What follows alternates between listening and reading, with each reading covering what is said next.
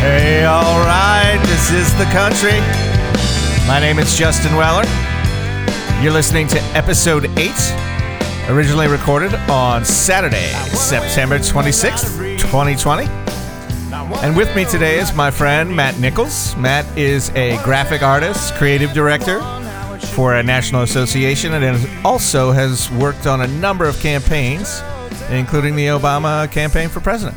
So here follows a discussion with Matt about all things for all people. Hope you enjoy it. Hey, Matt, how you doing today?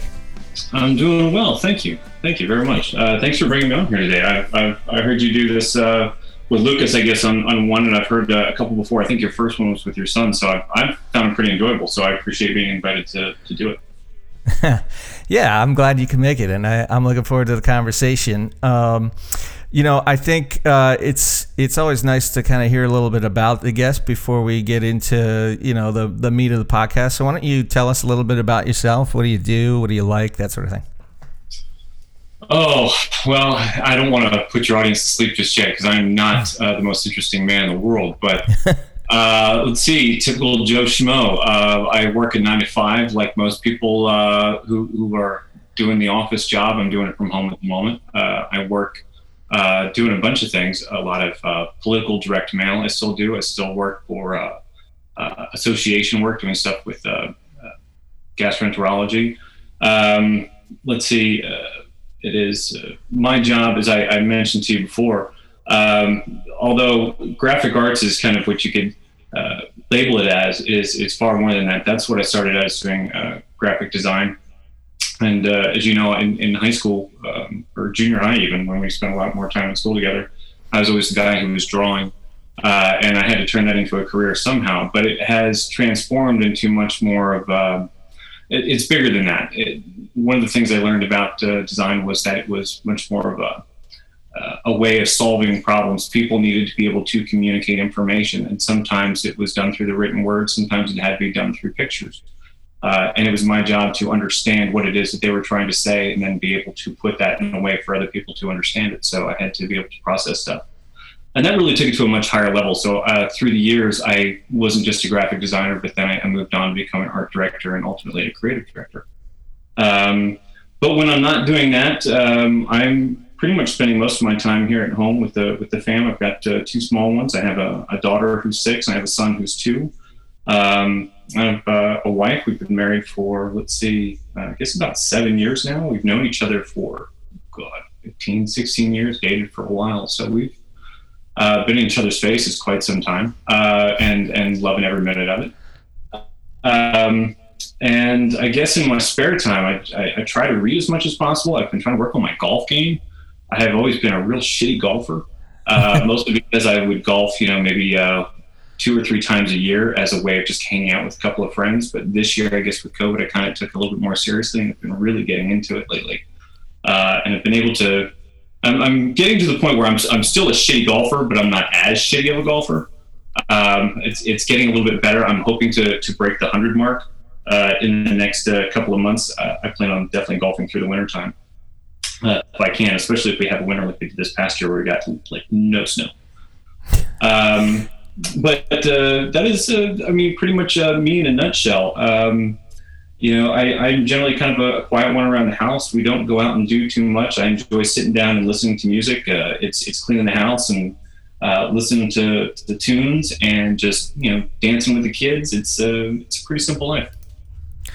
That's so cool. I have so many things to ask you based upon what you already said, but it's funny, you brought up our childhood, of course, is where we met, and I do remember you being like the guy that everybody was jealous of. We were all trying to draw really cool stuff. We're talking about being 9, 10, 11 years old. And hey, jealous is a strong word. I don't even was jealous of it, but because everybody would just come to me and say, "Hey, Matt, can you draw me this picture?" And of course, I was like the little design whore. I'm like, "Yeah, sure, whatever you want."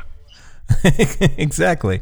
And I really liked what you said about communicating, because to me, that's a huge part of our existence now, right? Like language is so it's it doesn't work very well, right? Like it can really confuse people, and people hear what they want to hear and all those sorts of things. And especially written communication, you can read into subtext that isn't there and intend subtext that people don't get and that sort of thing. But memes, pictures, I mean, those are what, it's in some ways like that's the way we communicate. Like if I had to say what the communication of the 21st century is, it's memes, it's pictures, it's visuals. And you're absolutely right. I mean, what's the phrase they say, like a picture can tell 1,000 words, and it's absolutely true. Pictures can convey so incredibly much, and language and communication itself is so incredibly nuanced that it's so great with the ability to miscommunicate. So unless people are really sure of what it is that they want to say and have all the tools at their disposal to say it properly, you're really going to run into a lot of miscommunication. And so that's why there's things like communications departments or PR firms or marketing or advertising, because they basically are able to take communication that somebody is incapable of doing themselves and saying, okay, let's communicate this for you, or at least let's put our own little spin on it and try and get you something that you'll want out of it. Yeah, for sure. And then like even like emojis, right? Like I joked with somebody a while ago, but like, there were hieroglyphics and then there was alphabet, right? And it almost feels like we're going back. You know what I mean? Like 20, 30, 40 years from now, will people even write with letters, or will it just be, symbols and emojis? It's a pretty crazy thing. I'm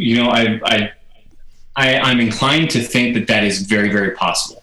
But it's interesting to even bring up the idea, because I was thinking about that a little bit, about hieroglyphics and so on, because that's come up in conversation in the past with people. And what I found really fascinating is that the people's tendency to overcomplicate. And hieroglyphics did just fine. I mean, they built the frickin' pyramids, for God's sake. And then all of a sudden, here we go. We're like, oh, well, we need letters, and we need a little bit more sound, and we need consonants and vowels, and we need syllables, and we need prepositions, and all this. And all of a sudden, the language is getting so incredibly difficult and out there in multiple languages. Okay, I get it, and it works to a degree. But yes, it has kind of become something that's like a mile wide and like an inch deep, and there's no substance to it, where you might be able to say something a bit more succinct in a very simple way, maybe through a picture, and be able to express so much more. Like you mentioned with memes, people are passing on and making memes and videos far more viral and going out there far more than anything that anybody has written. Yeah. Yeah, it's crazy. Like you probably know, I love The West Wing, and there's an episode with a North Korean pianist in it, and he wants to defect. It's a great episode, but he uses this word, and I can't remember the word, but it's like, well, what does that mean? And he says, well, it's just tremendous sorrow, but just a little bit of hope. And it's just crazy because like there's no word for that in English. You know what I mean? Like it takes you a couple sentences to say this thing. And it's fascinating to me. Like, why do they have a word? Well, maybe you could say why they have a word like that in North Korea. Yeah. But yeah, that's fascinating, that people from different places have words that we don't even have. You know what I mean? Like I guess this is your gig, right? This is what you deal with every day. Like how do you distill down, a paragraph or something you really want to say into a picture? Oh boy. Usually when I end up talking with clients and trying to figure out what it is that they're trying to say, I'll say, all right, so what's the message here? And they will usually give me some long, drawn-out explanation, and they go into all the reasons as to why they wanted to do what they want to do, and give me all the context in the world and all the details. And to be quite honest with you, I generally just kind of zone out and just hear wah, wah, wah, wah, because to me it doesn't really mean much. At the end of it, I kind of pick up a couple of words and I go, okay, but what do you want people to feel? What do you want people to what's the takeaway? How should they walk away from this? What's the experience they need to have when they want to take a look at your product, or they're going to, read a message that you have out there? Do you want them to feel sad? Do you want them to feel happy? Do you want them to feel excited, energized, inspired? What do you need to get from them? What ultimately is the goal? And then I look at their message and say, okay, well, this is what you're saying and this is what you want to have. Would you feel that way after reading this? Well, no, because, this when I was like, okay, well, let's start paring it down. Which words in here actually are moving towards that goal? And it's trying to simplify as much as possible. I think There's a fantastic quote by Steve Jobs that I think he may have actually stolen from Leonardo da Vinci, to be honest. But it was, simplicity is the ultimate sophistication. And I truly, truly believe that if we really want to get to the heart of anything, if we really want to understand the meat of something and get to it, we have to just wipe away so much of the crap that gets thrown into things. It's people's baggage that they're adding to stuff. And honestly, if you want to be able to communicate something effectively, you've got to learn to take away some of that baggage. So it's trying to find out what that is, and having those conversations, and it's almost like becoming a therapist for a moment and talking with somebody and saying, okay, well, if we need to get to this, what does this really mean? And having those deep conversations. So there are some clients who are very open to that and they love it. And there are some who just cling on to every single word that they've ever written because every word is so incredibly important to them. So not every one of these is successful, but ultimately that's generally how it's done. Yeah, along the same lines. So one of my favorite authors is Ernest Hemingway, and I quote this quote to my team all the time. I work in sales and I manage sellers, so I constantly coach them on their communicating, right? And they're writing emails and putting together presentations and that sort of thing. And so anyway, Hemingway, write drunk and edit sober. Right. and I wish I knew more about like his editing process. Right. But I just hear that and I imagine, he was a raging alcoholic. So he's up late at night and just like throws up on a page. And then in the morning, okay, just like you were saying, the same process. What are the bits that actually are important? And when you read his prose, I mean, they're the simplest sentences in the world. Most of them are, 5 words. But it still communicates these huge concepts that you could read a page and think about for, a couple hours. So yeah, I mean, it's a huge gift and it's something that's very hard to do. How did you transition to that? I mean, obviously you went to school for it, but how do you take, I love to draw and turn it into a career? Well, it's funny. I didn't go to school for it. Yeah, no, I pretty much learned on the job. Oh, wow. So I had gone to school for a little bit to kind of give you a quick rundown. So growing up in my home, education was not as encouraged as I think it was in a lot of the homes of the friends that I had growing up. Certainly my mother, who was an incredibly smart woman, incredibly gifted, and had a very high GPA when she left school and excelled in school. And my father, who was very much the same way. I think in a home with divorce, there were bigger issues going on at the time. And so I think my education and my sister's education kind of fell by the wayside. But I think we were fortunate to be in a school system that was very good. I think we were fortunate to be in a neighborhood and a community that I think was just a very, very strong, solid, good and supportive community. They were good friends. And, growing up with Lucas and you and many others, I think that there was something inside of me that said, well, hey, you might not be getting a lot of encouragement to get a school education at home, but you sure as hell better know something, keep up with everybody. So I think I kind of did some of the bare minimum, but what I did get is I got a fantastic education, just kind of in life. Before I moved to Maryland, before I even met any of you guys, I don't know if you even know this, my mother, my sister, and myself had traveled the country for essentially a couple of years. My mom had been promised a job out in California, and she was from California. We were all from California. We had moved out here to Maryland. We bounced around in Rockville and Bethesda and Wheaton and all over the place.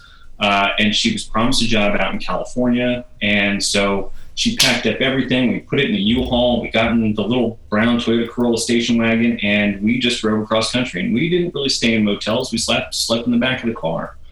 And we didn't have a home. We were essentially, I guess you could say, homeless, but not in the traditional sense. We were on our way to go get a home and a job. And she got out there, and it didn't quite work out. And she was involved with a gentleman. His name was James Bond, believe it or not. And they were planning to get married. Unfortunately, he passed away. He had died of a heart attack shortly after Reagan was elected. I remember sitting up and watching the Reagan and Carter debates, and then I think maybe it was like 2 weeks later, there was the election and Reagan was elected, and then boom, Jim died. And I remember our world was just thrown in chaos again. And Jim was buried out in Arlington Cemetery because he was a commander in the Navy. So he was brought out to Arlington, and my mom said, well, hey, kids, what do you want? You want to be out here in California with my parents and the family that we have out here, or would you much rather be on the East Coast where we had some ties, but that's where Jim's going to be buried? And we opted to be near Jim. So we moved back out here to the East Coast, and my mom found a position back here in Maryland. And that's when we moved to Gaithersburg. But that time traveling across country and seeing, eating in diners all across the country, and Jim's death, and how my mom was overcoming some of that adversity as a single mom and trying to take care of 2 kids and living on the road. I mean, there's a tremendous amount of education I think I got in that respect. And that offered a lot to me. My mom, I think, was an amazing teacher in that sense as well, that she would often ask, what lessons are we learning from what we're seeing? We would see somebody in a diner at a restaurant. She'd say, what do you think their story is? And I'm having this conversation at 7. And I'm going, well, I don't know. And she says, well, think through it. What do you see? And I said, well, I see this. She goes, do you think that's all there is? I'm like, well, I don't know. And she goes, well, maybe this is their job. Maybe this is what they do. Maybe they just suffered heartbreak. Maybe they just got married. Who knows? So we would kind of go through this, and it was about people watching and understanding people and learning stories and being able to take in more than what was just in our immediate bubble. And so by the time we moved out here, I think there was a tremendous interest in what the world had to offer besides school. And I think that's one of the reasons why I probably wasn't so big into formal education at schools, because my mind was traveling and going all over the place with so many different things that I was getting a completely different education. I'm kind of gotten a little off track, but, when I started doing design and drawing in school, I had that natural ability, which kind of seems to run in my family. A lot of people went off to school, and I didn't even think about applying to college. It hadn't even crossed my mind. And so everybody's going over, they're like, yeah, I've got accepted to this school, and I got accepted to that school. And I'm going, wait, what? We were supposed to do something? I had no idea. So I ended up working at Spinnaker's and making a couple of bucks there, which was kind of nice. I'm still living at home. I met a girl who was a customer at the time, and we hit it off. And we dated for a little while, and she was about ready to graduate from the University of Maryland with a communications degree. And I remember I was still perfectly content just dicking around, doing nothing, making a couple of bucks. And she, who, as some people would put, was above my pay grade at the time, I was very happy to be dating her. She broke up with me, and she said, I just don't think you're somebody I want to spend, any more time with. And I was like, what are you talking about? She goes, well, Matt, she says, you're working at a restaurant, you're not really doing anything with your life. Essentially, you're a loser. And she put it in those words. I'm not making it sound clearer than it is. But that was a real wake up call. And I went, oh my God, you're right. I'm not doing shit. So I had been taking a couple classes at Montgomery College, and I decided that I was just going to, I'm going to try and clean up my GPA. I'm going to try and do something. I ended up transferring to UMBC. I hated the program over there, decided that I would much rather be making a couple of bucks. My mom was running into hard times with finances, and it just seemed to be a much better move to start making money and helping her out than it was to go into college, continue with college, and continue with debt. So I ended up taking a job with a graphics staffing agency. And through there, I ended up getting a position with the Gazette and working for the Washington Post. And that's where I really cut my teeth in graphics and really learned that there was so much more to this than I had realized. And I just fell in love with it. And there, I think, was one of the best educations, because in newspapers and working with newsprint, you really have to be able to put your finger on what that story is. You really have to be able to get to the heart of what that is. We were writing headlines. I was working for the copy desk and laying out the stories and trying to find the right photo that would convey what the story was about, and putting that image in there, and working crazy hours and crazy deadlines and having to do stuff really, really fast. And then designing different publications and mastheads. And it was a fascinating world, but it wasn't everything. And so I moved through different places and did different things and worked for interior design, and I worked for PR firms.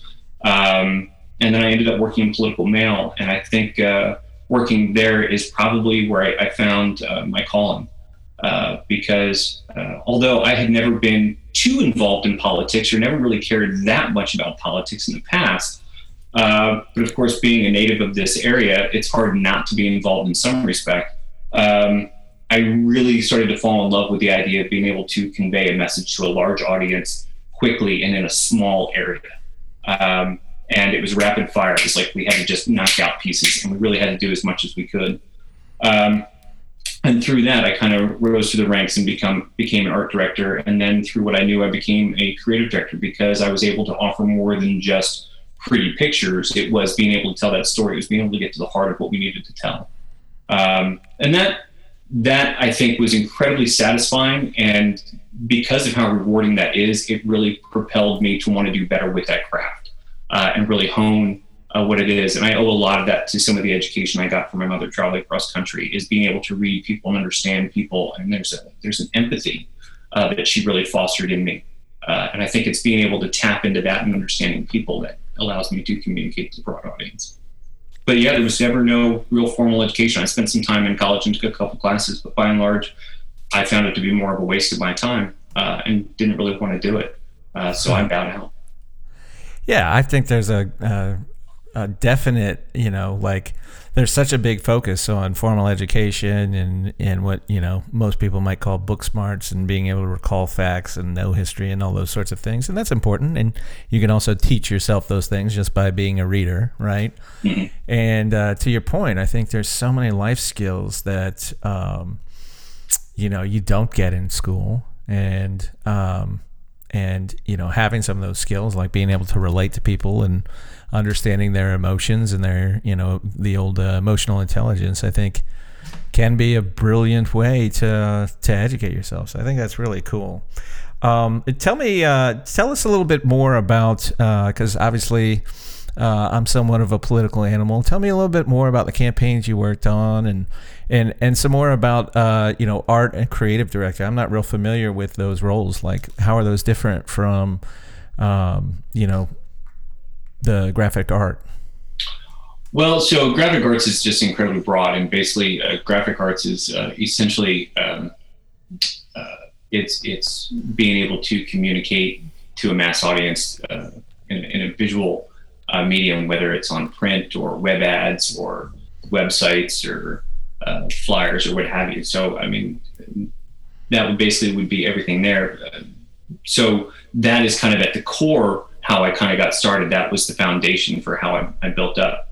Art direction has always been much more being able to make sure you usually as an art director, you're working with a team of designers as a lead to be able to direct them in making sure that the work is much more consistently on brand, or that you're meeting the needs of the client, and kind of orchestrating some of that. And then creative direction became much more of again, you're working with a team, you've kind of risen through the ranks a little bit more, but now it's not so much doing what the art director was doing, but it's more concepting. It's thinking much more from a 30,000 foot view. Like defining. How could this be more poignant? How can this be more effective? How do we really get to the heart of this message? And being able to understand that. And that's where I think I've always thrived and done better. So it was a natural fit to move into a position like that. So that's what I've been able to do. With political direct mail, it's the line between all three of those positions seems to be a little fuzzy, because I can design a piece and I can do creative direction all in the same day. Because it's a bit of a unique beast. A lot of people think that, oh, well, if you've worked for one of these top design firms in New York and you're a stellar designer and you graduated from RISD or SCAD or one of these wonderful art schools that are just so damn fantastic, that of course you would be able to do political direct mail. I've seen people with the most amazing graphic art skills and ability step in to try and do political direct mail, and they fall flat on their face. It's boxing versus a street fight. It's very different.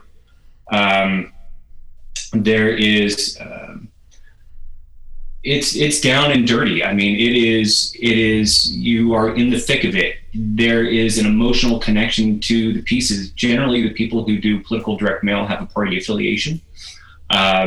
Usually designers who are Republicans generally tend to work on Republican campaigns, and designers who are Democrat tend to work on Democratic campaigns. And certainly you have some crossover with, those who tend to be a bit more independent or don't really give a shit one way or the other, or, libertarian or what have you. I mean, they kind of, scan the spectrum. But you generally can get invested. And I think probably the first time I ever really got truly invested in any of the races was in 2007.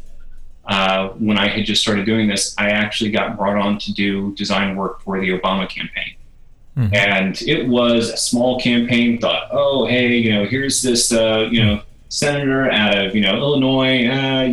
We'll see. I mean, he had a bit of a name. He'd been at the DNC and had given a speech prior to that, so he had made a bit of a name, and people were familiar with him. But he had a name like Barrack Hussein Obama, and so people were going, this guy can be president. What the hell? But work would be out there, and so I started doing work. And what I found really fascinating, what really interested me, is that in all the campaigns that I'd been working on at that point, when we would do negative pieces, and negative pieces, as you might be familiar with, are just kind of hits. They usually just kind of say something very awful about the opposition, the person they're running against, like, oh, they did this, and they took money from here, and they did that thing, and it's really awful, and you should hate them for it.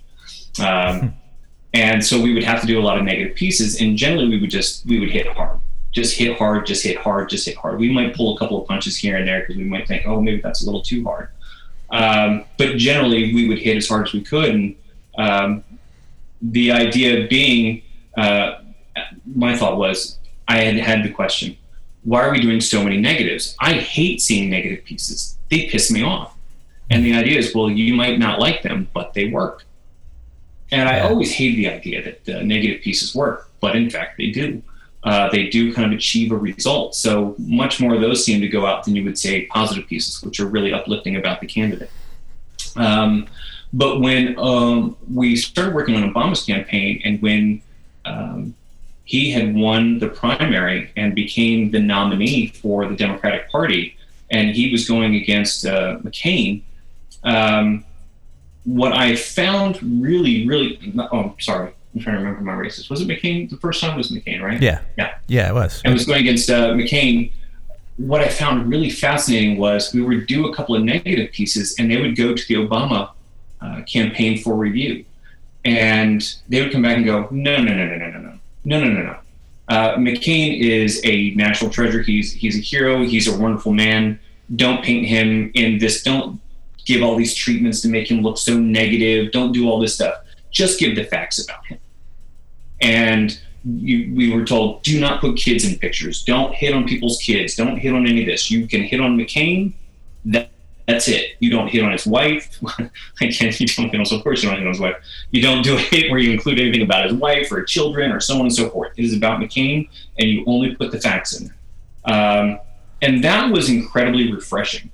And I think that was a moment where I felt that I was impressed by the candidate, because this is the first time I had ever seen that. And then, of course, McCain, where I guess he was doing a town hall. And it was very interesting because I'm trying to, if you can recall, there's some footage, I guess, where he is speaking with somebody and they just got real derogatory about Obama and calling him a Muslim and so on and so forth. And McCain defended him in a town hall where he's supposed to be talking about how he's a better president, or would be a better president than Obama. And I thought, wow, these two guys, I was like, man, I feel happy with either one of them, to be honest with you, because I was just interested in the person and just kind of who they were at their core. And to me, everything started from the top. And if we could put all these negative pieces, it seemed to me that there was no, I guess, I was looking for somebody who said, I could win because of my beliefs. I can win because of what I bring to the table. I can win because I'm that good. I'm not going to win because I got to shove the other person down. And to me, I really, really appreciated that. I don't see a lot of that in today's politics and with the stuff that I work on now, but I did see that in the Obama campaign, and watching that, I became very emotionally invested in whether or not he would win. And the night that he won, I got to tell you, man, it was an emotional evening for me, and for many other people, and for some, it was emotional on the other end of the spectrum, I'm sure. But I really got invested in that, and I think at that moment I decided that this is definitely something I wanted to do more of. So I mean, that political direct mail is it's not what a lot of people think. You really have to invest yourself in the work. You really have to be invested in the body of work. You really have to think about the candidate. You really have to be invested in what that message is going to be. When you're doing a Coca-Cola ad, maybe you like Coca-Cola, maybe you had a Coca-Cola, but you're not living, breathing Coca-Cola. You're kind of like, all right, have a nice day. Have a Coke and shut the fuck up. I don't know. I was just going to say that. Have a Coke and smile and shut the fuck up. So it is. It's a little different. It's kind of a different beast, and it's hard to explain, and I'm not even sure that a lot of designers even get it. So how much I can convey it to you at this moment is difficult. Like I said, I work with a lot of pictures. I might be able to do it with a photograph. I don't know if I can do it through one. Maybe that's the next thing, right? We should. It's not a podcast. It's I don't know what you would call it, a drawcast. Like it's just people making pictures back and forth to communicate with each other. If I can find a way to hire designers and put out like a classified ad to hire for this and use just a picture, that would be amazing. That'd be pretty cool. I want to go back to what you were talking about, because I really did appreciate what you said about the campaign and how they didn't want to go negative, and really had some good rules around what was in bounds and what was out of bounds, right? I mean, and I know, we were texting back and forth before this podcast, and I really liked that you were like, look, I don't want to argue about stuff. I'd like to talk about things that are important, and things we might be able to fix or work on, or just look for solutions. And I think that's a big one, right? Like, part of me is like this whole idea of how far our politics have divided, right? And the left and right are so divisive, and but part of me is like, it's not that bad. Like, we fought a civil war, and there was a dude that was caned in the Senate, and there's been times when folks would shoot at the president and that sort of thing, but it does feel different in the sense that we never come back, right? Like, we never, there's very little, the gentleman from Maryland, right, and sort of civility and an understanding that the other person is rational and has a point of view that's important, even if I don't agree with it, and that they have something that regardless of what I think of their position, they have something important to say, and it should be heard. And like, there's so many issues in there. I think for me, one of the biggest is we just watch different things, and we end up with different facts. You know what I mean? Like, I'm sure I'm sort of a right-wing guy, although I'm very liberal in social policy, but generally speaking, I vote for either a Republican or a Libertarian. And so the media that I'm drawn to and the things that I watch are very different than my friends that are progressive. And so, like, when we try to talk about these things, or the worst is on a Twitter or Facebook or that sort of thing, like, we just like, it's like, it's back to languages, right? Like, I'm speaking French and they're speaking Portuguese, and it's so difficult. What do you think about all that? Like, what's going on there? How can we start to solve that problem? Yeah, well, usually the things that unify are having some sort of commonality, right? And with so many things keeping us separate, it's hard to find what that's going to be. In 2016, after Trump was elected, there had already been a lot of division in our country leading up to the election. And I remember turning to Marissa and saying, this feels a lot like a Chinese finger puzzle. The more we try and pull to our side and say that we're right, the more we're just going to be locked into this. If we can find a way to come and bring our fingers a little closer together, we'll get out of this puzzle. Just in order to do that, though, both sides have to be willing to concede something. They have to be willing to meet in the middle. They also have to have a shared perception of a problem.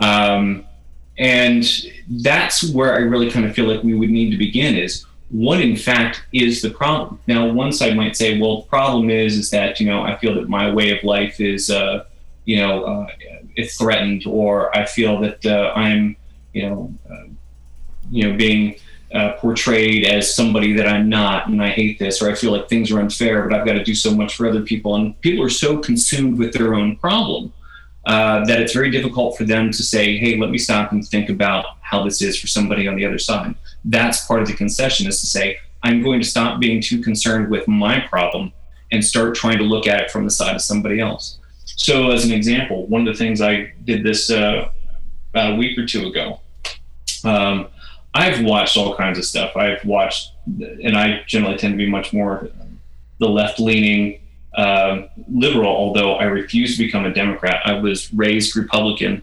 and to me, Democrats were basically the same thing as the Cowboys as a Skins fan. I was like, I'll never become a Democrat.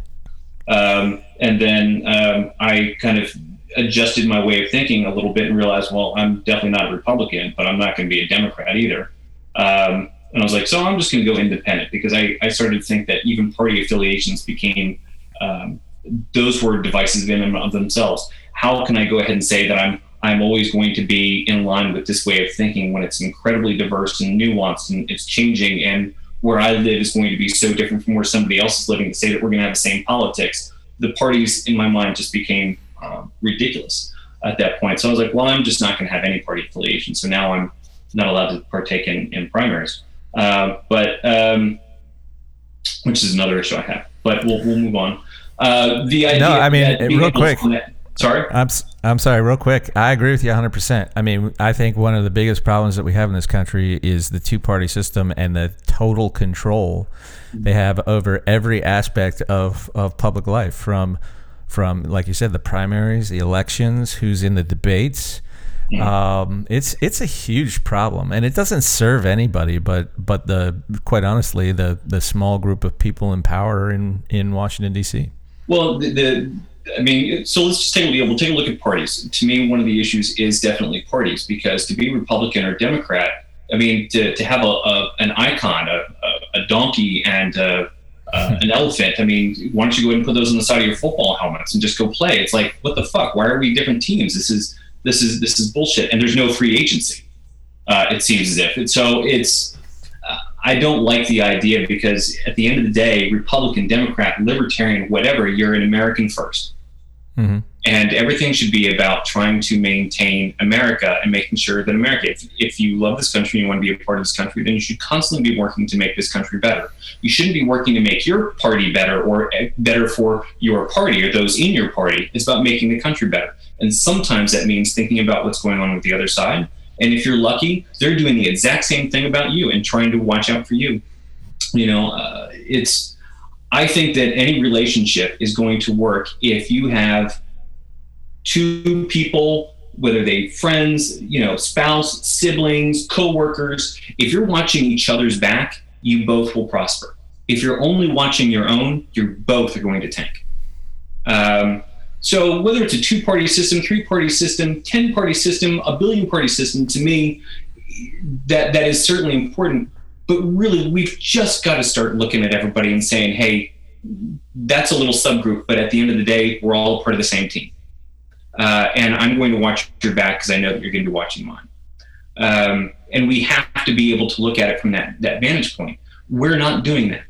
I have MSNBC telling me one thing. You've got Fox telling you another. Somebody else has, CNN telling them maybe something else. And yeah, the media is out there and we're getting different stories, because at the end of the day, the media is there to make a buck. Okay? And whatever bleeds leads. They're telling you what they need to tell you in order for you to continue watching. Yeah. The news is there. Yeah, we got to give you some news. Just like any good lie has an ounce of truth in it. So we're going to give you some information. Some stuff is truthful. Of course, we're going to give you some of that. So yeah, so just enough to make them legit. But at the end of the day, yes, they're telling you something from their side and how they view it. And I watched Fox for about a week. It's the only thing I was going to allow on my TV. I was like, I'm just watching Fox because I just want to see what's going on the other side. I want to try and understand this a little bit more. So I just started watching Fox. And in watching it, boy, wow, complete other side, other end of the spectrum. There was stuff I knew that had been going on in MSNBC. Fox wasn't even covering. I'm like, but what about this? But what about that?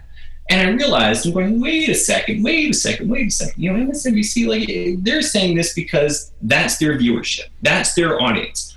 The people who are watching that are already hook, line, and sinker, and they want to hear more about that. And at the end of the day, they know that their audience, just like Fox viewers, want to throw their fist in the air and go, yeah! You know, and that's who they're speaking to. And that's what's causing so much of the division. If I may, real quick, I agree with you 100%, and quite honestly, it goes back to some of what you were talking about when you develop the right art for a message. Right, it is all emotional, and so to your point, I mean, Fox is selling outrage, just like MSNBC is selling outrage, because outrage gets clicks and sells soap. And the game is no longer, we'd like to inform you, we'd like to give you facts about what's going on. It is all, we are going to hit your, you know, that part of your brain that goes erogenous when you feel upset about something. And we're going to keep feeding that little part of it. So you keep watching, and it's really unhealthy. You know? It's very unhealthy. And this is kind of how our culture has evolved over the last, 15, 20 years, that we are becoming disconnected from people. The humanity that we once had for each other seems to be slipping away, whether it be because we are dependent on social media, whether it is because we watch a lot of television, whether it's, I don't know, any number of reasons that, the media that we watch. There's a lot that seems to keep us divided and giving us individual messages that seem to be tailor-made to what we want to hear as opposed to what's actually happening. And that, I think, is incredibly problematic, and I'm not a fan.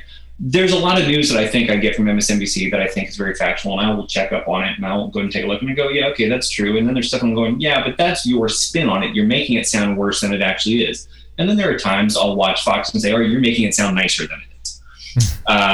And so there is definitely trying to find that. How do we do that? How do we find some sort of way so that people are working off of the same general information? Have we gone too far already to say that there is no way to get back to that middle area? Do we need to just say, hey, everybody take a fucking time out from your phones and your TVs and download and unplug for a second and take the little red pill and slide yourself out of the fucking matrix? Whatever people may have to do, but people need to start getting in line with the idea that there is a stream of information that's being given to them that's keeping them in the cage that they're in. And not to say that what they're getting isn't valuable in some way, not saying that the information they're getting isn't pertinent or relevant or even accurate in some respects, but it does come with, it is tainted, and it's got a little bit of poison. And that's the part that I think people need to be able to expel and be able to say, hey, how can I extract what's relevant, what's necessary, what's important, what's true, what's real, and what is being fed to me to keep me in line? Yeah, I think that's really huge. And as I'm thinking about it, like, I agree with you 100%. Like, I love that you tried to watch Fox News for a week. I'm not sure I could do that. Well, the other way. I try to tune in to MSNBC, CNN, even the national news that, like, NBC is kind of biased, but I try to watch them regularly, just so, to your point, I try to understand what the other side is thinking and what news stories they're focusing on. But I will be honest with you, the thing that I found, and I think that would be a wonderful thing, and I don't know how to do this, right? Like, there ought to be a rule, but you can't make people watch stuff, right? Right. But is debates, like there's a Canadian one, the Monk debates, and they're it's just a classic debate. There's a topic, and they bring in people from two sides, and you just watch them debate. And I think that's what's really missing. Like, when I do talk to people that I would probably consider far gone, right? Like, just, I'm in my lane and I don't hear anything else. I won't even read a source that isn't a source that I know and have been reading for years. like that's the biggest problem is they never hear the other side of the argument.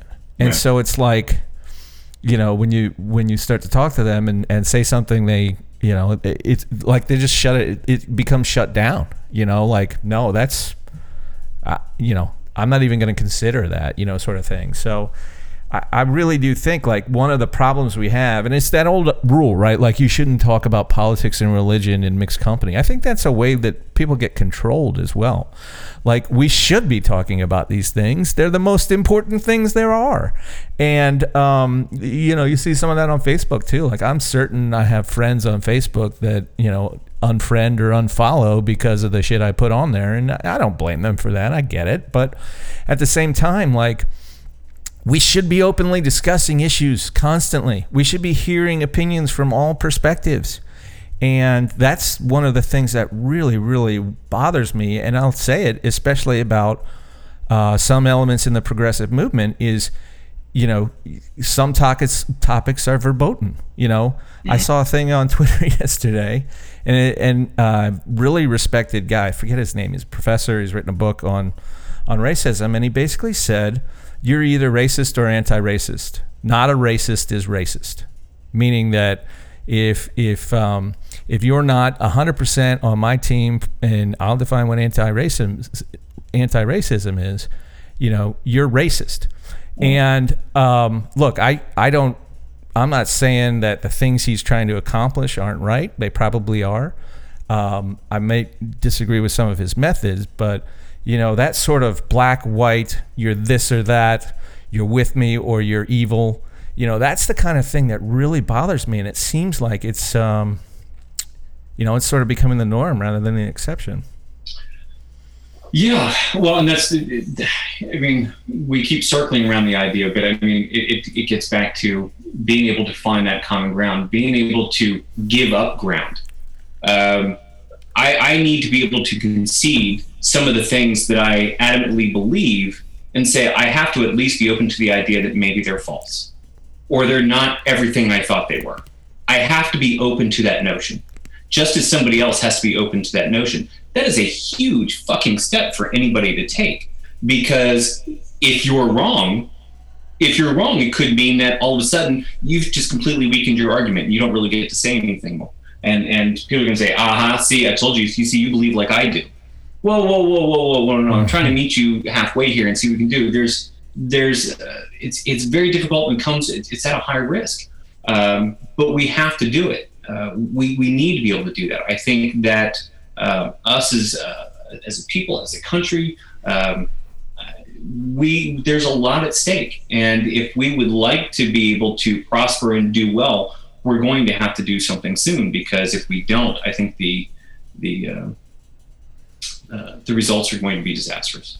Yeah. So what do we do, Matt? What's your God, if I knew the answer to that, I wouldn't be working as a graphic designer, Justin. I can talk about some of the methods or tools or things that we should consider, which is a lot of it happens to be talking or taking an interest in how somebody got to the other side. So as an example, how about you and I run through an exercise here a little bit? Let's talk about something that we know is completely divisive, that you are adamantly believe is pretty much the case, and that maybe I think the opposite on. Let's see if we can try and see each other's point of view on this one, and maybe through an example we can give people an idea of how they might be able to do this with other people that they know when they sit down with friends and family, people that they can talk to. So what's something that you think maybe I feel adamantly again one way and you probably feel completely opposite?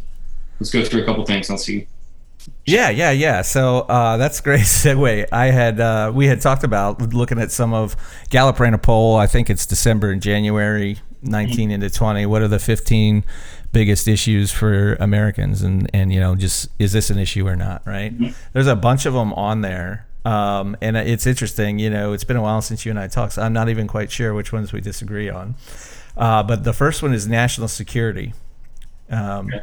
Do you perceive problems with our current state of national security, and if so, what are they? I believe. Let's see. I'll tell you where my mind goes immediately. Maybe it'll make it easier. Okay. I'm thinking of the NSA and Edward Snowden. Is Edward Snowden a traitor? Is Julian Assange a traitor? Or should those guys Are they in some ways heroic? So it comes down to motivation. Assange, to me, I don't know. Well, he wasn't an American citizen. No. So he's only been in America for a couple hours in his life. So he hasn't really done anything. I mean, but Assange with Wikipedia and a lot of this was, I feel that for personal gain or a way to kind of tip the scales. I think so. Assange, I have not read up too much on Assange and to know more about what his motivations were, or what led him to do some of the things that he's done, or why he's done some of the stuff that he's done. So I can't speak too intelligently about Assange. As far as Snowden, I don't fully believe that his motives were simply to say, oh, I think what the NSA is doing is wrong and the American public ought to know. I think that is way too simplified. I think that is false information. That's what my gut tells me. That's not what news is telling me.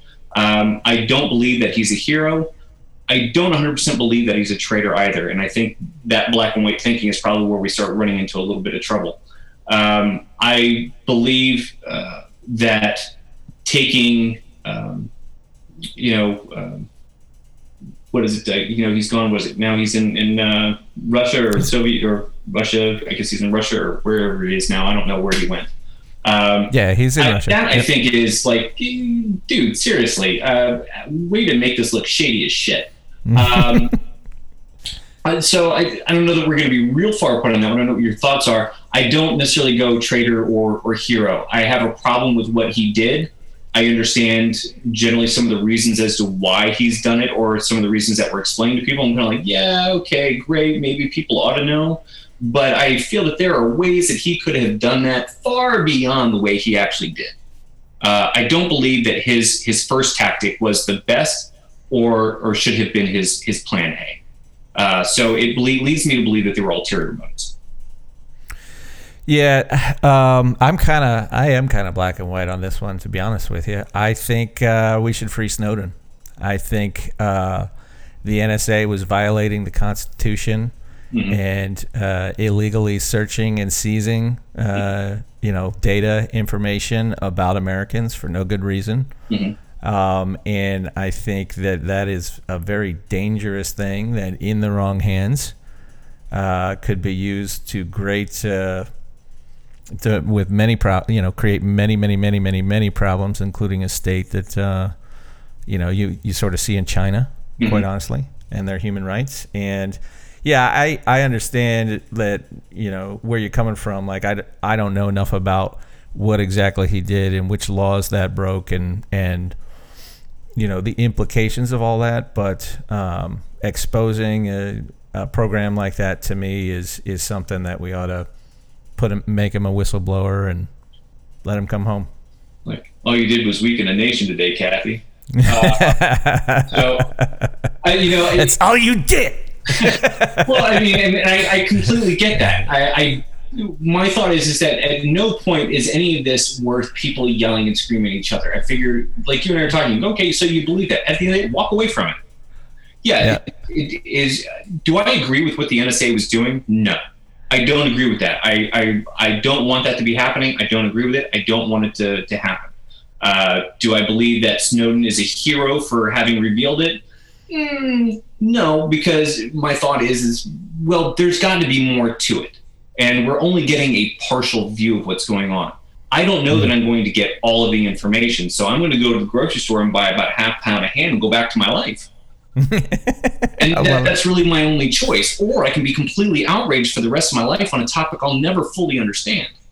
Now, I can say, hey, here's my personal opinions on this, and I want this to change. And I can talk to my congressman, and I can start talking to the powers that be and start putting, run for office myself and say, hey, I want to make a change in this, and do that.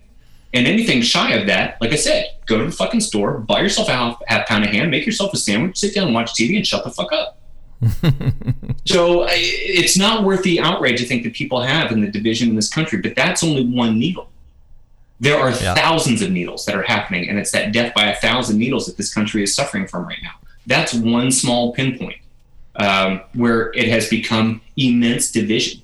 Benghazi, here's another one. Hillary Clinton in general is like, is she good? Is she bad? Is she right? Is she wrong? Is she, there's all kinds of things, and people, they'll pick apart the parts that make her seem like a villain, and other people can pick parts apart that make her seem like, she's, a quality leader and a fantastic, strong woman who's leading the path and breaking glass ceilings. So, there's all kinds of different sides to it. It's fascinating. I think a lot of it is how we take the information that we receive. There's a certain maturity that comes with it. Also, I don't think you're going to villainize me if I think something a certain way. You might not agree with me, and maybe, when this whole podcast is over, you're going to go to, friends and family and go, man, I just talked to this dipshit Matt. Can you guess that he believed this crap over here? I don't know. But hey, at least you say it behind my back. So, maybe that's a big part of it. It's just in how we're able to receive somebody else having a different opinion. Mm-hmm. Maybe it's not even so much that we have to find some common ground on what the information is, as much as at the end of the day, I can say, okay, you believe that. Cool. Want to go grab a beer? For sure. There are certain things that I can say, maybe you're a fantastic golfer and I'm a shitty golfer. At the end of the day, I'm like, all right, cool. You're a great golfer. You're a better golfer than I am.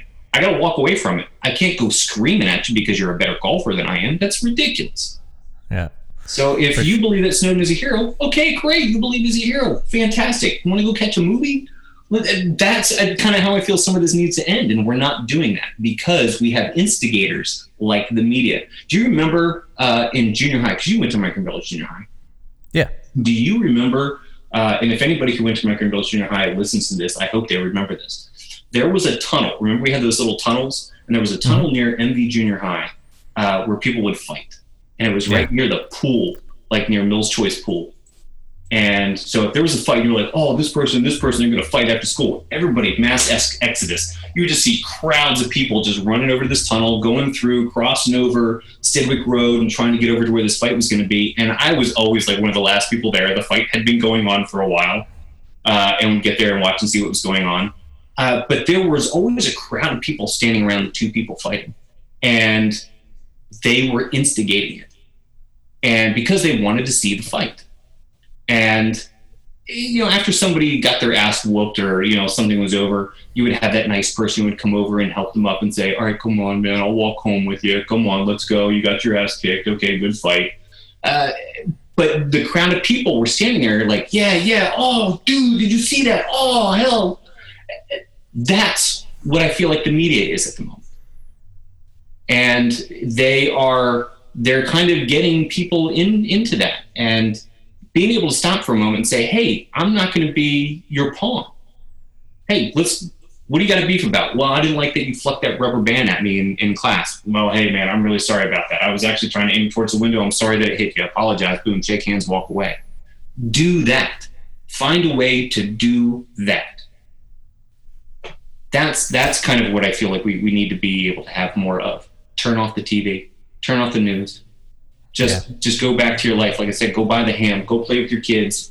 Go live your life and enjoy your life a little bit. I'm not saying that you got to go ahead and bury your head in the sand and not be aware of what's going on around you.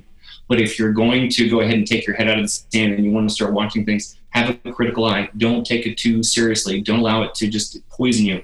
Go talk with your friends and family. Shake hands. At the end of the day, try to be a bigger person. These are some of the things that I think are best. And I think people will live longer. Find ways to meditate, smoke weed, whatever you got to do to make yourself happier and to just chill. Do it. Yeah. Is there a topic or an issue that you do get emotional about and you find you have to take a step back often? I would say as to whether or not Trump should be president again. Yeah. I am so adamantly opposed to him being voted into office again for the next 4 years. It's really hard for me to identify with anybody who would want him to be president for the next 4 years. That's where I really kind of have the toughest time. And I really have been trying to find middle ground on that, because if he is reelected, my options are to either suffer through what I think is going to be completely unbearable or move to Canada. And, neither one of those is really interesting to me. I don't want to move to Canada. I'm sure it's a fine place. But man, it's just, I've really kind of set up roots here. And I really don't want to deal with him being president again. I don't feel that he has done anywhere near the job that he should have done. But my bar, what I wanted from a president is different than what other people wanted from a president. Other people are thrilled. They got 3 justices out of this. Fantastic. And I got to tell you, I'd be thrilled if we got 3 justices out of it. That'd be awesome. To me, it has come at an immense price. And at the end of the day, you have to ask, is what you paid worth what you got? Was the juice worth the squeeze? To me, no. But I wasn't benefiting from the things that he was doing. So to me, I wasn't getting jack shit out of this. So of course I don't want him to be in there. Other people are getting something that they want. And so to them, I would ask, explain to me how that is beneficial and how I can also benefit from that. Help me find where the ground is that I can be happy with this pick. And so there's where I'm looking for the common ground. I'm struggling and I'm finding it really difficult. Mm-hmm. What is it about Trump that bothers you the most? That I think he's a self-serving prick, and he at no point ever had any interest in trying to make America a better place unless it somehow benefited his wallet. Mm-hmm. Is there something that he's done that you like?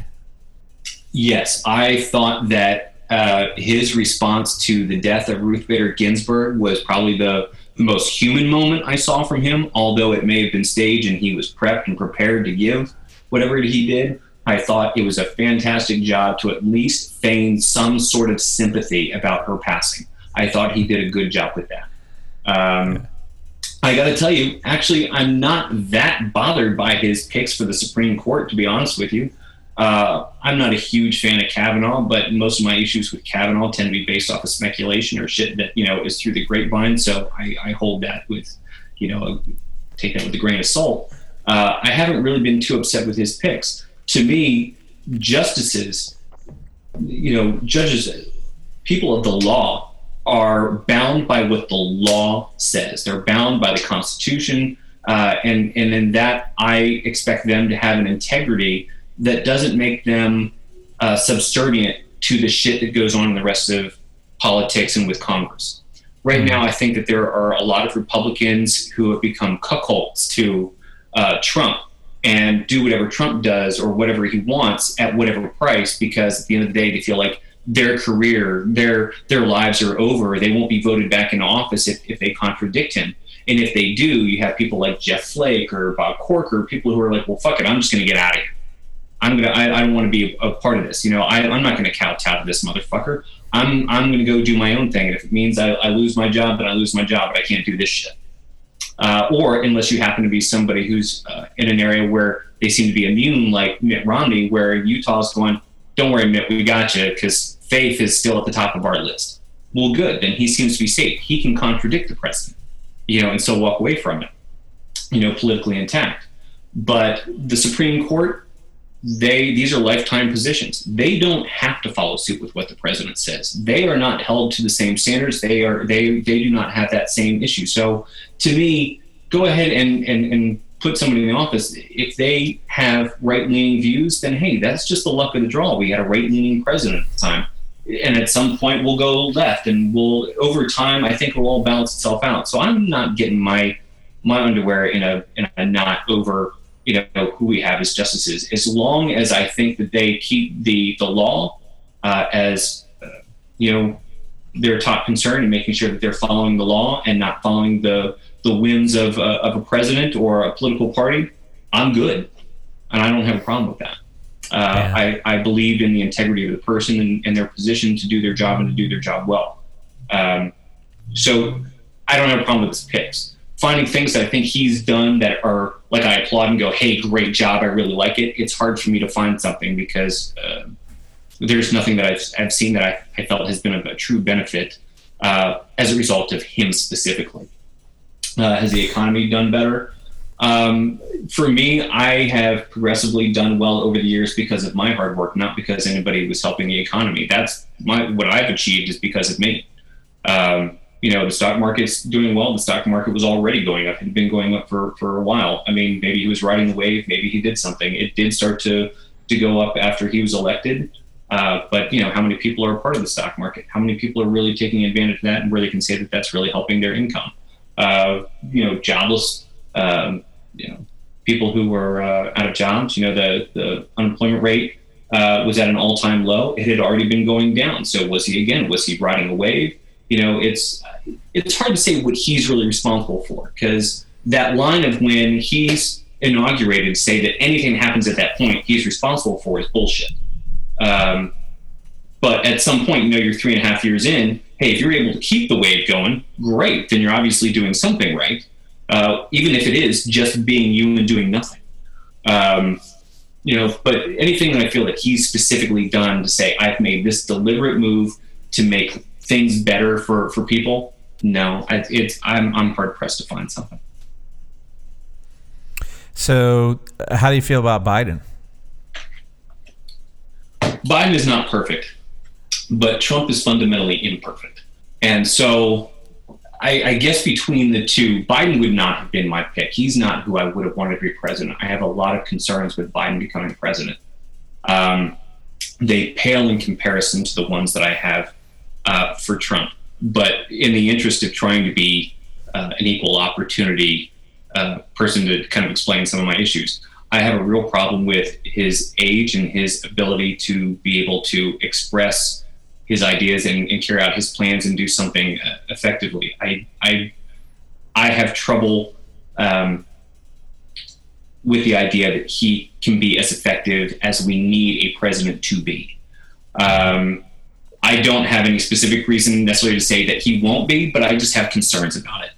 Biden is somebody who is kind of shot off at the mouth a little bit and said some things that, well, boy, that may not have been the best thing to say. But I believe for him, they're more of a slip and missing the correct way to phrase something, or as a former way of thinking that he is then open to changing and revising if he's enlightened, as opposed to somebody who that's just the way they are and that's the way they're always going to be.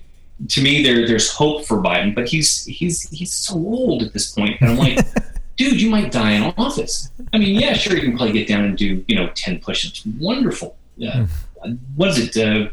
Ruth Bader Ginsburg was doing 10 push-ups. Look what just happened to her. So, I have concerns. I want young blood in there. I want somebody who's going to be capable of thinking on their feet and moving and fast and has a young way of thinking and wants to advance this country and do great things for our country, not somebody who is, there to kind of keep the light on in the lighthouse. Yeah, for sure. And it's interesting, the biggest appeal to me for Trump, and look, I will stipulate, he's an asshole, and he doesn't, engender any sort of, patriotism or, hey, let's pull together and all those sorts of things. Like, he has a lot of flaws, obviously. I mean, he's right. He's a windbag full of flaws. I did vote for him, though, and I voted for him for one big reason, to be honest with you, which is to throw a shoe in the machine that is our our huge military industrial complex and government that is way bigger than it was ever intended to be, has much more power than was ever intended for it to have, and quite honestly spends a whole bunch of taxpayer money enriching their cronies and each other. I mean, there's a reason why, if you look at the 10 richest counties in America, 7 of them ring Washington, D.C. People are enriching themselves in ways that, if you look into it, and like, it's not an indictment of people in specifically, right? It's just sort of the system has taken on its own life. I mean, it's something that Washington warned of. It's something that Eisenhower warned of, and it just gets bigger and bigger every year. You're right. You're absolutely right. We're gonna spend like, I'm sorry, real quick. We're gonna spend something like $7 trillion this year, and about $3 trillion of it is on COVID, which that's a whole nother topic to get started. But the deficit is, they don't know yet, but probably $3 or $4 trillion as well. Like a quarter of the entire economy is deficit spending by the federal government, and what do we have to show for it? You know what I mean? Like, and you can look at this at any issue. The one I always think about, just because I know the numbers, is education. In 1960, we spent in 2018 dollars $4,000 per pupil on education. Today, in that same dollar, the same inflation-adjusted dollars, it's 16,000. So 4x. And our test scores are worse. We have the worst test scores of any developed country, the OECD country. And nobody can explain to me why that is, why we spend $16,000 per person, per student. Middlemen. Yeah, and administrators and a bunch of things. Somebody's lining their pocket all along the way to get that money where it needs to go. And they're like, well, exactly. I'll help you out, but I got to put a few dollars in my pocket. And then, hey, I'll take it from here. Relay race. I'll take the time and put some money in my pocket, but I'll take it from here. And all along the way, somebody's lining their pocket to be a part of the process. Yeah, for sure. And like you take that to a classroom, right? So if a classroom has just 20 kids, that's $320,000. And the teacher's making, if he or she's lucky, 50, 60, right? Yeah. Where's the other 200, and $60,000 going? Where is it?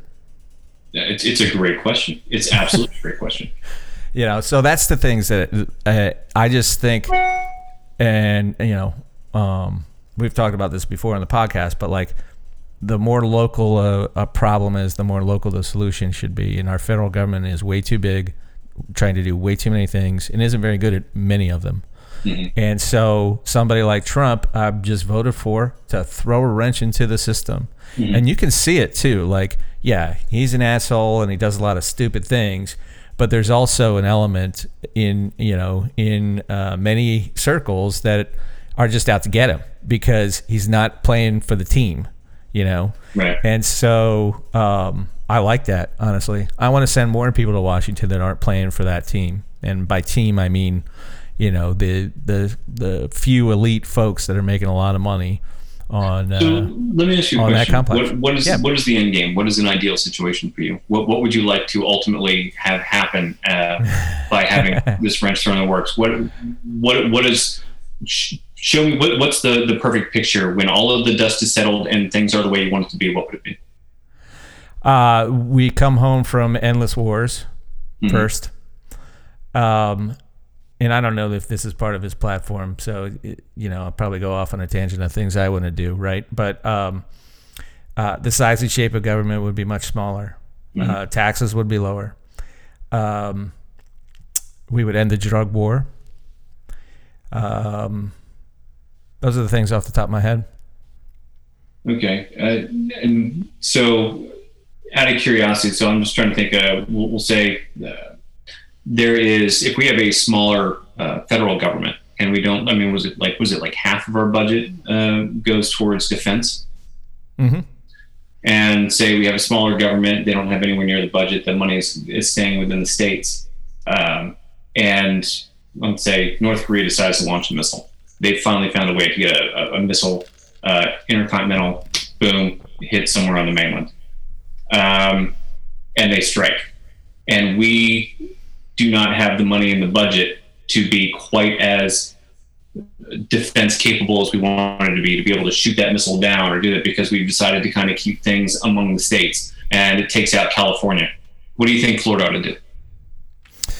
Yeah, I respect the question, but again, like, it's not black or white to me, right? Like, what I'm talking about is, we defend Germany from Russia right now. Mm-hmm.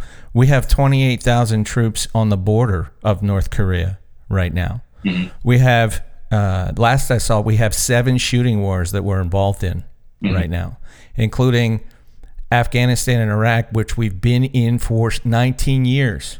Mm-hmm. In Afghanistan, 16 or 17 in Iraq. The World War II, we were in for 4. Mm-hmm. You know what I mean? A huge part of that budget goes to defending other countries and fighting meaningless regime change wars.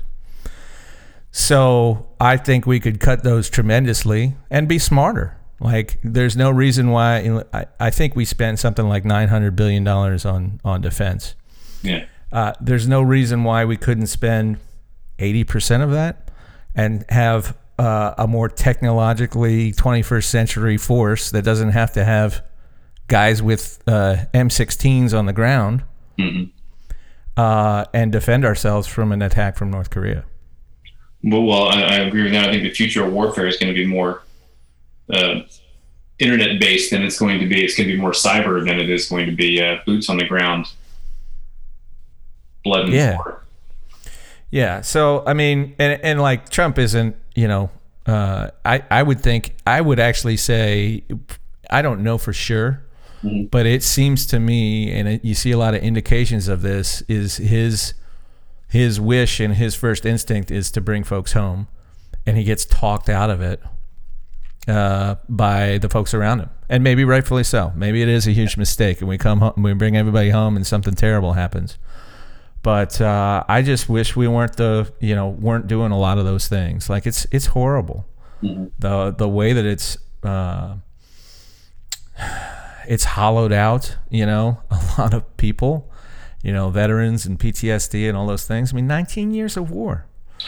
And we spend that money, like I said, defending Germany against Russia, right? Like, you want a healthcare plan? Bring all the troops home.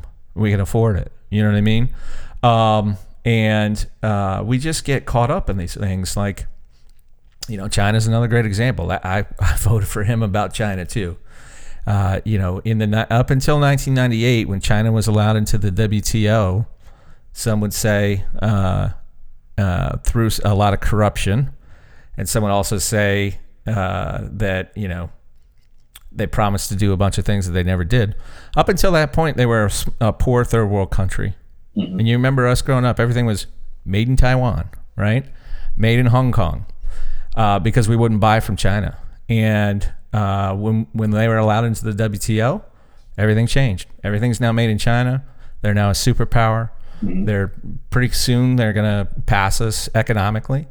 And one thing I really do respect about Trump, and you can talk about his motives. I try not to get into motives, though it's very difficult. But he stood up to China in a way that no politician has since then. And, you can argue the methods and that sort of thing and, say, yeah, that was a mistake. And I would agree with that. But just the concept of saying, you know what, we're not going to continue to hollow out our middle class and send all our industrial jobs to China anymore. We're going to do something about it. Right. Is a huge sea change that I think needed to happen. I agree with you on both of those things. I very much dislike the idea that we have people spread all over the country, or at least as many people as we do. I have no problem having bases around the place. As long as people are cool with us being there, I'm cool with staying there.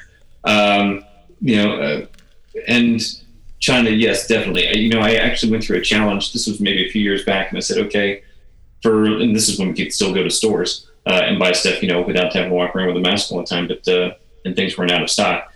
I'm going, everything I buy for a month, it can't be from China. I don't care where it's from, as long as it's not from China. I couldn't do it. Yep. Couldn't do it. At least 50% of the stuff I had to buy, even after a dedicated search, was still made in China. It was incredibly difficult. And the United States has become a country that our main export is services. That's what we do. We peddle services. Everything's a subscription. And that's where we start making our money. The tangibles are hard to come by these days, unless you go to Etsy. I don't know. But the United States has become very comfortable. And I think I agree, and if this is part of what you're saying, that part of us needs to become very uncomfortable if we're ever going to get back to being comfortable. Because we've got some hard decisions and some things that we need to change in order to get back to what we need to be able to do. Because just burying our head in the sand, I say, going back to, say, having Biden say, all right, let's say Biden's going to try and undo everything that Trump did, and he's going to try and put all the pieces back together. It would be very much like putting our head back in the sand and ignoring some of the flaws that have been revealed. So I'm going to revise my answer to you before. Is there anything that Trump has done that I've liked? And one thing I would say that I have liked is that I think that he has shown just how flawed our government is. Yeah. So him as a person, I'm not a big fan of and wouldn't want him in office, but I think that he has certainly revealed a lot of the holes and and the corruption, even though he's the one that I believe is benefiting and is the most corrupt. He's saying, hey, here's how I'm able to take money from you. See, I'm doing it this way, and I'm doing it this way, and I'm taking money here, and I'm taking money there. So he's showing that. He's showing where all the little holes in the dam are, and the water's coming out, and we only have so many fingers we can plug them with. So, yeah, I mean, that I think is good. And I want those to be fixed, and I want those to be revised. And my hope is that presidents beyond Trump don't simply go back and erase the problems, but fix the problems. Yeah. That's what I would like to have happen. And I believe that Trump has exposed so much, far more than I'm comfortable with, that I say, I give, uncle, okay, let's start fixing it. I don't want to put our head back in the sand. I don't want to go back to exactly the way things were, because I think then you're going to end up having somebody like Trump come back in and just blow it all up again. It's a powder keg and it's ready to blow. So what can we do to ease this mess? What can we do to go in and start fixing things? So ultimately, I don't want to erase Trump's presidency, but I would like to start fixing the things that he's revealed. Does that make sense? 100%. And I find that impossible to disagree with. And it goes back to that question that you asked, like what change would I want, or what change would happen if I vote for Trump or vote to reelect him? And it's funny. I've often thought of this is, I think one of our biggest challenges is something so stupid. It's unintended consequences. And what I mean by that, a simple example that I use a lot that I stole from George Will years and years ago. I'm not sure it's still true, but it was true in like 2000. And he wrote for the Post, so you probably know that dude. But his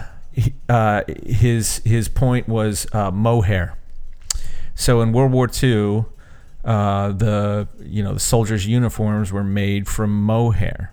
And so Congress enacted and the president signed a bill to incentivize farmers. I think it's sheep's wool, right? So to get, whatever it is, sheep, to raise sheep and produce mohair so we'd have enough wool for these uniforms. Right. Fast forward 55 years later, and that incentive is still on the books.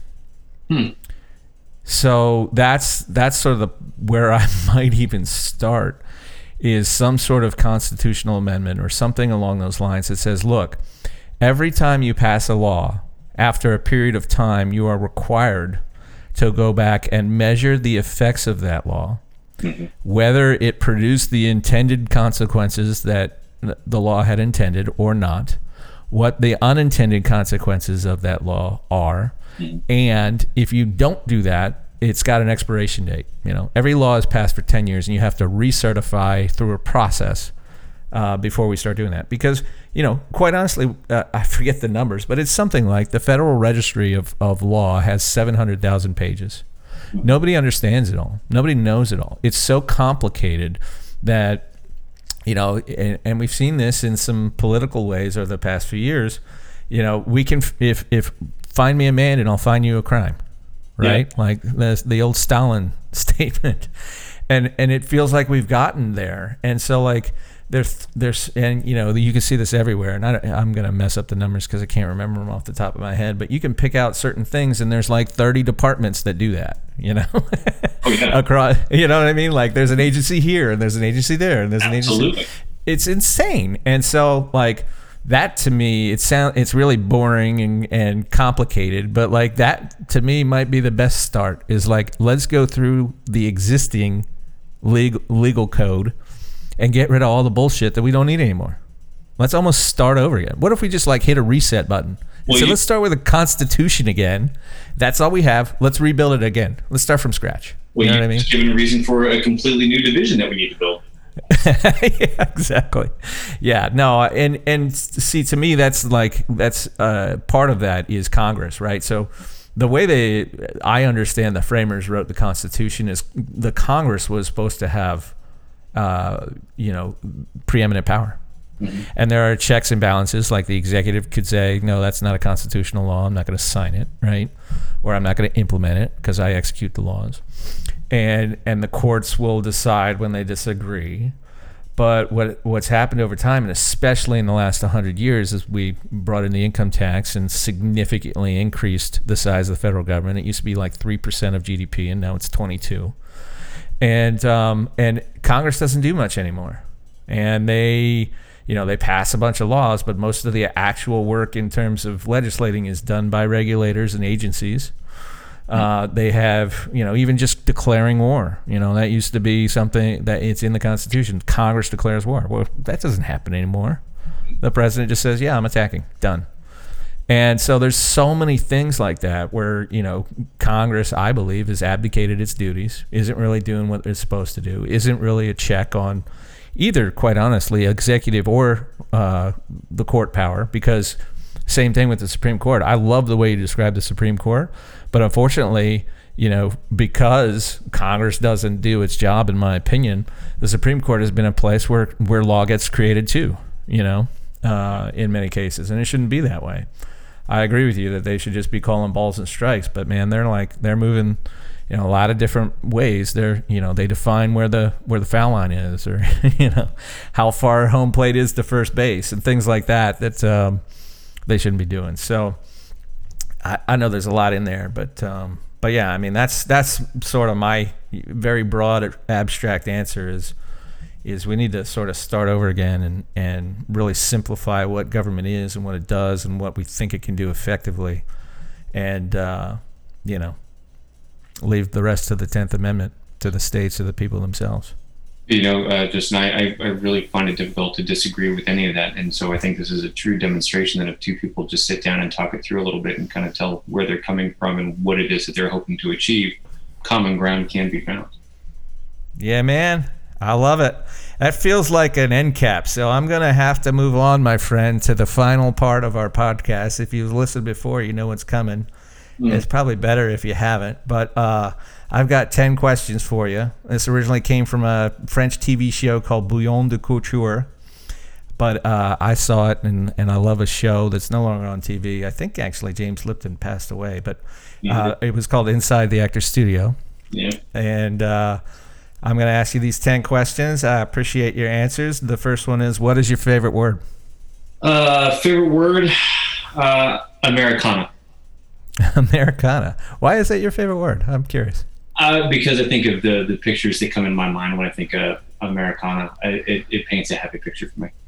Yeah, like what you talked about your childhood. Like I would just imagine Howard Johnson's and old diners and all that stuff. Fireflies out in the field, and eating bacon in my mom's kitchen. I mean, just to me, there's just things that just make me think of good times.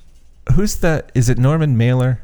That's the sort of early 1900s artist / cartoonist that did a lot of that stuff. Norman Mailer was the author, I think, who was married to Marilyn Monroe. You're thinking Norman Rockwell, maybe? Maybe. I'm sorry. He was the famous artist who used to do the Saturday Evening Post covers. Yeah. Yes. I think that's it. Cool. All right. What is your least favorite word? Oh, that's easy. Irregardless. Is that because it's not a word? Yes. Although it is now officially a word because people have used it so much that they've brought it into the vernacular, but it drives me nuts. See, this is what I'm talking about, right? The one for me that's like that is ideation. No, it's coming up with ideas, okay? Yeah. I get it. Yeah, cool. All right, what turns you on creatively, spiritually, or emotionally? I would say just wit. I love wit. I like it too. That's why I love watching those debates too, is because that's how you win them. It's not actually necessarily good for figuring out what to do next, in terms of what we just talked about, but it's a great game to watch, and wit wins. What turns you off? Oh God, what turns me off? Whining. There's a great word that only English people use. I think it's whinging. Oh, really? And it's kind of the same thing, but I just think it sounds like what it is. You know what I mean? Mm-hmm. Stop whinging. Yeah, I love it. Okay, good. That's great. What is your favorite curse word? Oh, easy. Motherfucker. Love motherfucker. Yeah, man. I could use that all day. I could just write motherfucker on a chalkboard 100 times and it would just say everything I'm thinking. Is that because of Eddie Murphy, do you think, or? No, it's so fun to say. It just rolls right out, and I find that I use it so much, even quietly to myself. I will just mouth it quietly. I will yell it. It just seems to be an all-purpose good curse word for me. Yeah, and it can mean anything depending on the way you say it. I love it. What sound or noise do you love? I would say, probably a lot of people say this one, just the sound of my kids giggling. Not laughing, but giggling. The giggle. Like, just like that little fun little giggle, like they just found something really kind of cute and funny and they just kind of giggle to themselves. I think that's great. Just full on belly laughter, it's fine, but sometimes I'm just like, that wasn't that funny. But a little giggle, I'm like, oh, it was good. It's like just the right amount. I love it. Yeah, and for sure, it's like the random one when they're by themselves. You're like, what the hell's going on over there? Isn't that the best? Just see your little brains work. It's wonderful. Yeah, okay. What sound or noise do you hate? I would say it's a tie between smoke detectors and my child screaming. Either one just kind of grates on my nerves and will instantly create a sense of panic. Yeah, for sure. What profession other than your own would you like to attempt?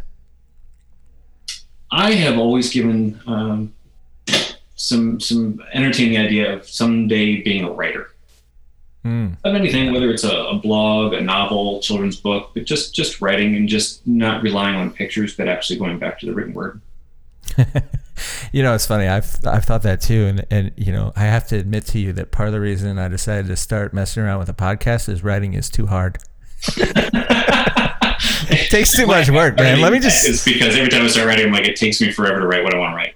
Yeah, exactly. Like I can just throw my dumb face in front of a microphone and talk for a while versus like sitting down and doing work. You're speaking my language. I love it. Simplify. Yeah, for sure. Okay, what profession would you not like to do? Oh, anything that requires me to be high up. So like a window washer or the guy who has to change the bulb at the top of the Empire State Building. Like, nope. Nothing. Yeah. Those pictures terrify me. Like the old picture when they're building like the Empire State Building and there's guys just sitting on a... Oh, no, having lunch and they're just sitting on the beam. I'm like, oh, nope. Sitting on an I-beam at like 100 stories high. Yeah, no thank you. Nope. And see, those were real men. Not me. Yeah. Nope. Yep.